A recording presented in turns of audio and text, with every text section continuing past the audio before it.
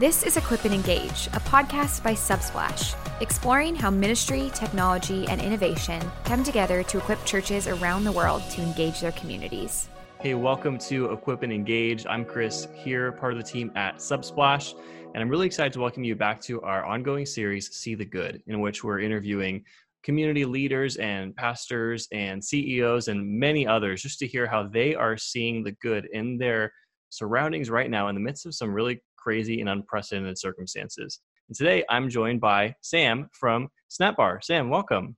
Thanks for having me, Chris. Yeah, it's awesome to have you here. Really nice to connect with you, even in this strange setting. And I know that you have some really neat and really encouraging things to share with us, even as we're all inundated by news and bad news especially. But I know that there's some really interesting, innovative things happening out there, and you have some great perspective on that. So anyway, thanks again. Yeah. Sam, before we just jump in, I'd love to hear just a bit about you and the community that you're part of, the organization, the company, Snapbar. So just bring us into that story a little bit before we keep talking. Sounds good. Yeah. So I'm Sam. I'm the CEO at the Snapbar. I run the company, or I founded the company, I should say, with my brother. So I get to be co-founders with my brother, which is exciting. Awesome. We have a good relationship and we're very different.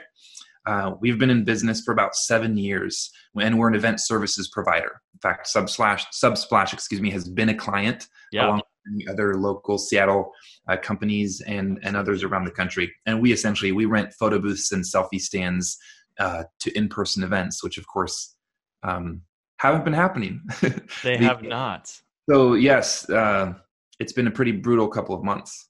Yeah, I'm sorry to hear that. I know that we've always loved working with you guys in the past. I know you're hanging in there and you have some exciting things to share with us, which is great. Absolutely. Great partnership so far. And you and Snapbar definitely know how to make a physical event, which is already kind of special and fun, like just go to the next level and be something really memorable. So I love that about what you guys do. Yeah. Well, let's hear a bit about what you're seeing right now. I'd love to hear from your perspective where you're seeing the good in your surroundings or even in the world right now. What are you seeing? Yeah. Well, I would say the good has been growing recently. When we first experienced the initial kind of inklings of a downturn, I think we experienced it a lot sooner than most others, simply because some of the big events that we had been planning on being a part of started getting canceled or postponed. And this was late February, early March. Things from that point continued to get worse. And so there were a few weeks in the month of March that felt incredibly bleak. And I would not have said that I wasn't seeing much good anywhere, let alone in our own company. And so we were forced in a good way to pivot.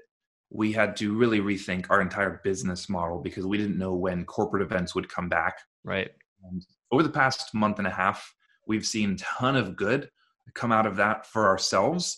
We've been able to be a part of a ton of good for a lot of others, a lot of small businesses, other small businesses in Seattle and beyond. And this generally, as an entrepreneur and someone who likes to follow up and kind of keep tabs on what's happening in business and life and community. I don't know. There's something about crisis that brings people together. Oftentimes, it can also be a wedge that drives people apart. And so it's not always all good, but we've been trying to do our part in creating some of that good with Snapbar, and of course with our newer business initiative called Keep Your City Smiling. Yeah, that's awesome. I'd love to hear more about that. But so far, just what I love in what you're saying is the honesty in it. In seeing the good, you're not just looking for the silver lining in this bleak situation, but instead you're really soaking in, feeling it, and adapting and innovating really quickly. I think that's really cool and just really humbling and inspiring even. So love that perspective. And we'd love to hear a bit more about how you are pivoting exactly. So how is your organization adapting and changing right now? I know there's some big changes happening at Snapbar and you have a big new initiative. Let's hear about it. Yeah. So when we lost about 3 months of revenue and growing in the span of a month during March. Yeah. Wow. And because most of our business tends to be corporate, and not say weddings or private events in the events industry, we realized that those would probably be the types of events that would come back last. I mean, after all, we still have some weddings on the books for this summer, but all corporate events are mostly just gone. They Yeah. evaporated.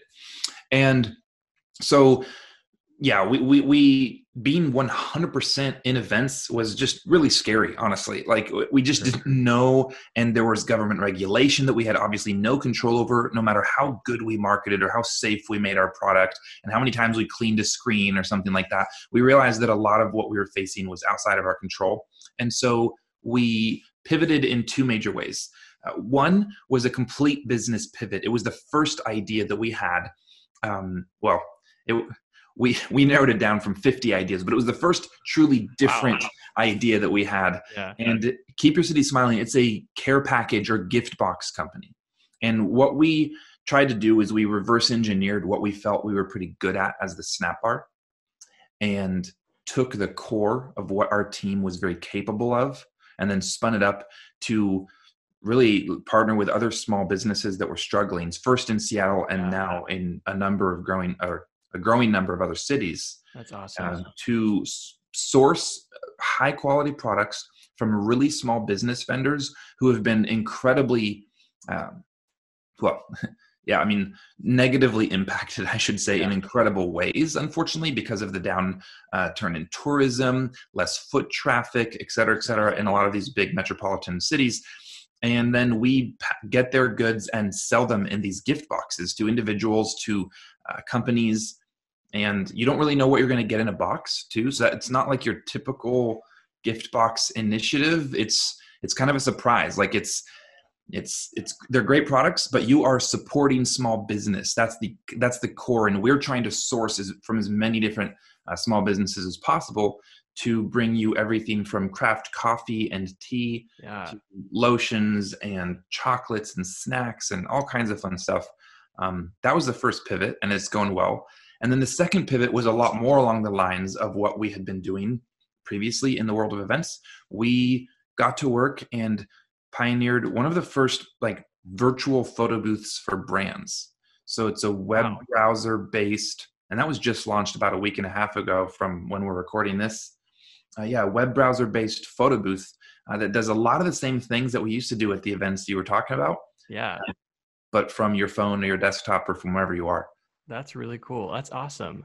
Well, I mean, congratulations, first of all. Those are two huge massive pivots, as you called them. And impressed by what y'all are able to do. That's awesome.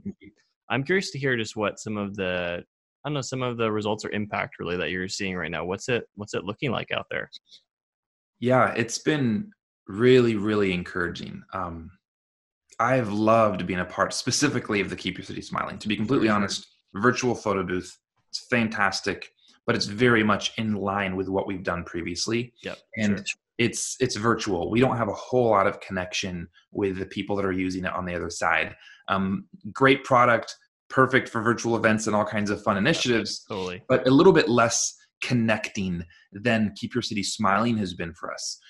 When we, specifically with the relationships with the vendors that we've been forming, which is new for us, and we've had to learn a lot about how to do that well.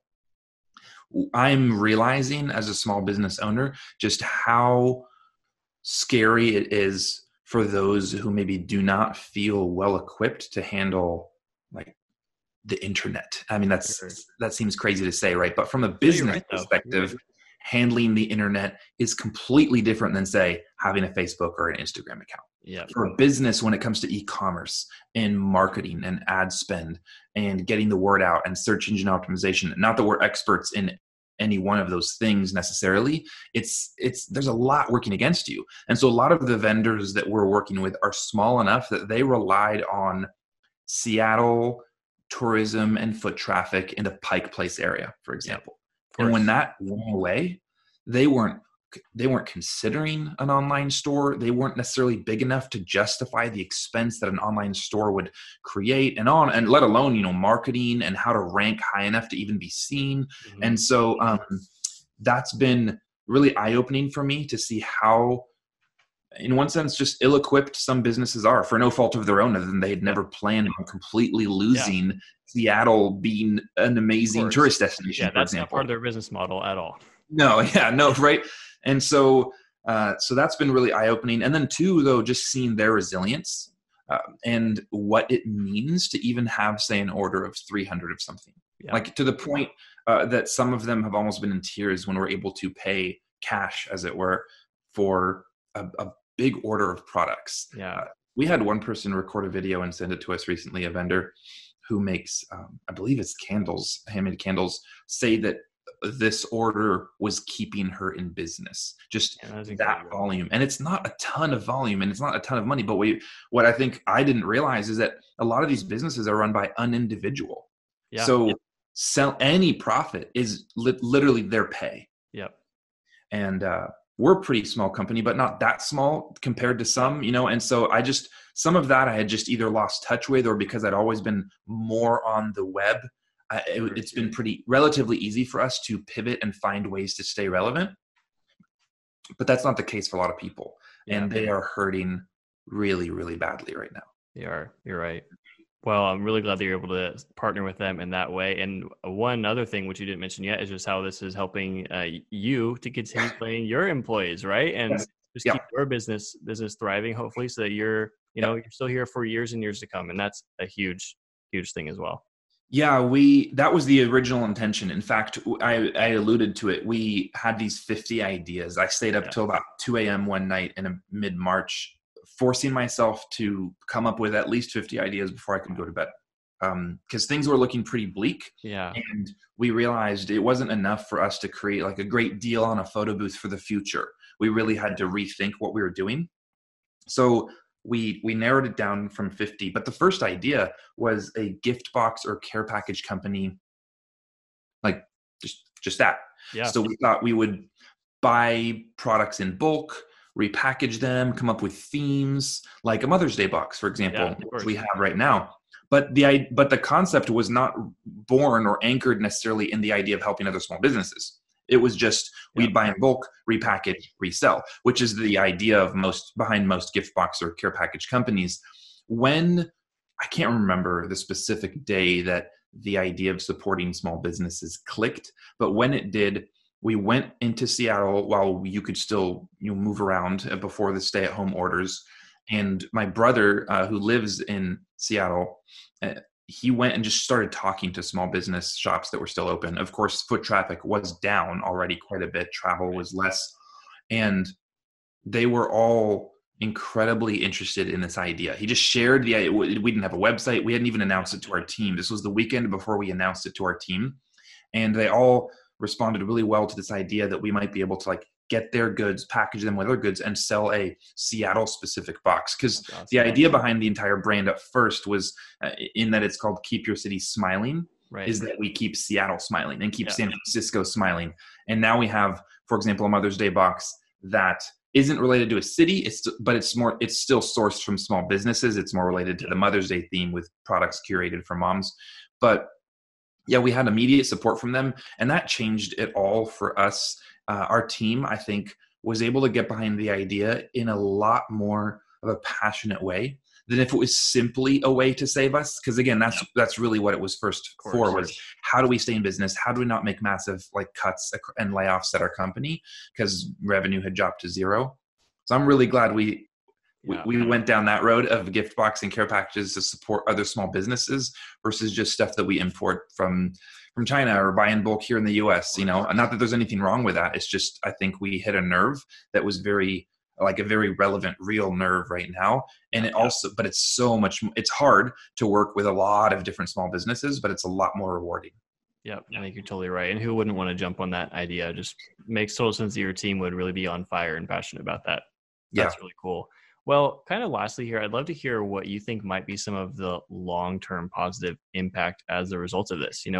Is it just sort of going to go back to business as usual in 6 months, or what do you think it's going to look like in the future after everything settles down? That's a great question. And I've been thinking about that a lot. Yeah. Small business and supporting small business isn't a new thing. There's a small business Saturday.